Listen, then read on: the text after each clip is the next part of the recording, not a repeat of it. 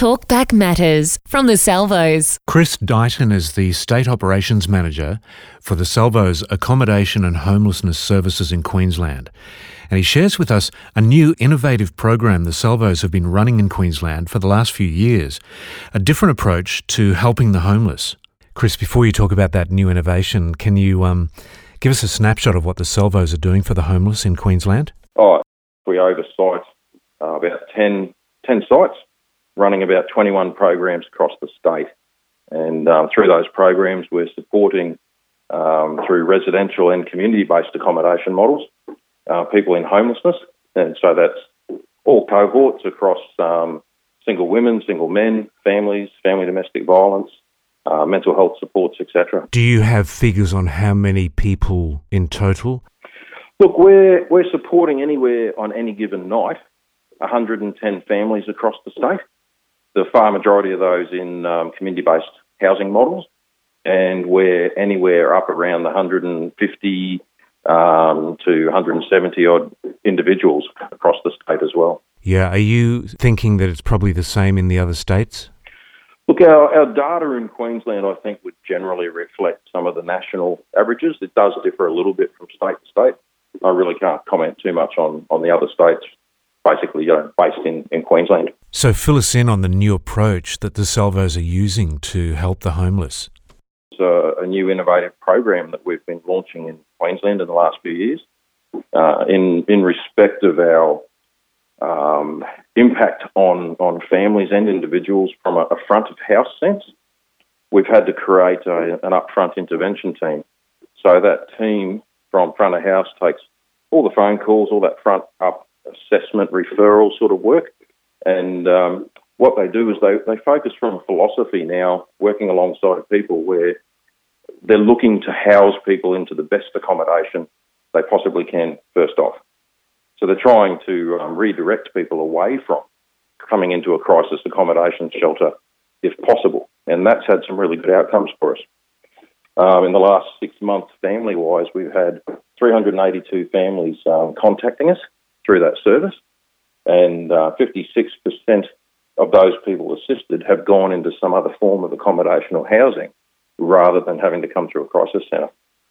And 60% of those successful outcomes for us have been into private rental. So as much as, yes, we've got an affordable housing issue across the nation, and it is severe, we're still able to actually tap some people back into that affordable housing stuff through private rental. So that would do a lot for their self-esteem, wouldn't it? Look, totally so.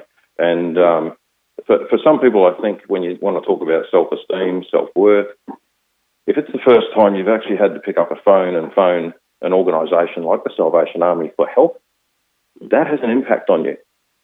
As a parent, as a father, as a mother, taking care of your children, being the providers for your children, having to actually pick that phone up and ring a service and say, actually, I need help, I'm not coping, is a big struggle, I think, for people.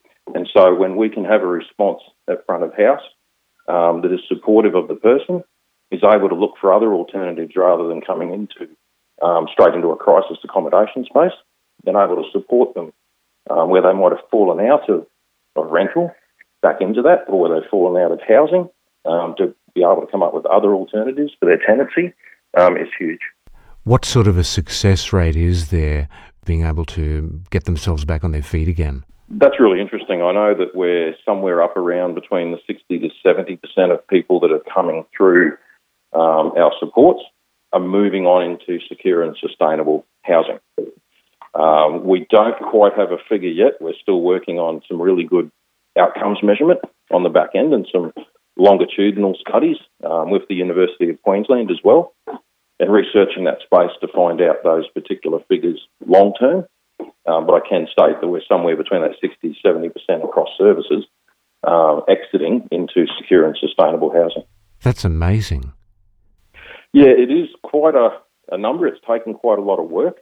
I think we changed our philosophy and our thinking quite a few years ago, and we stopped, I think, looking at, well, what is the next housing that's best for someone? And shouldn't we accept the best accommodation model first off rather than last off. So instead of looking at, boarding houses as next accommodation or caravan parks or whatever the case may be, let's go to private rental first off.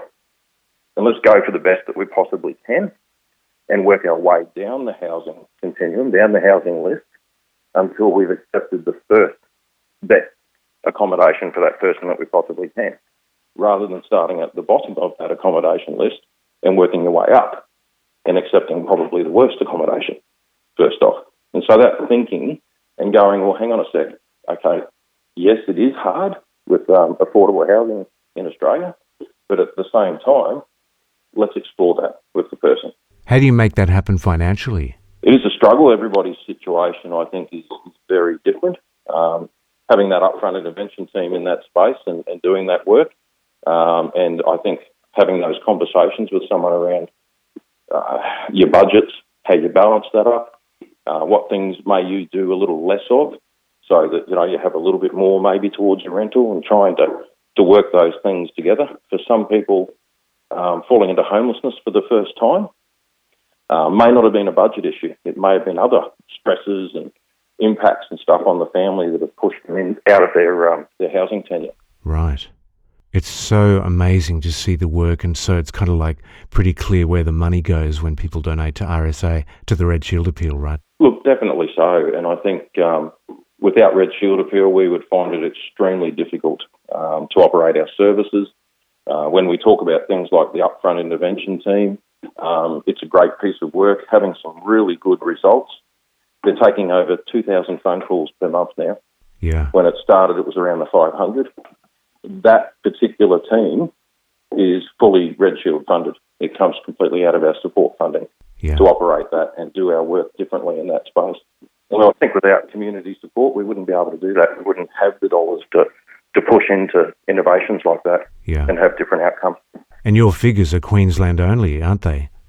Correct. So multiply that by the rest of the states. Oh, exactly right. And, if you think we're just having 2,000 phone calls per month, inward bound, that's huge. You multiply that across the whole nation, and there is a lot of need and a lot of response. That's Chris Dighton, the State Operations Manager for the Salvos Accommodation and Homelessness Services in Queensland. This is Light and Life. To contact us, go to salvos.org.au/radio.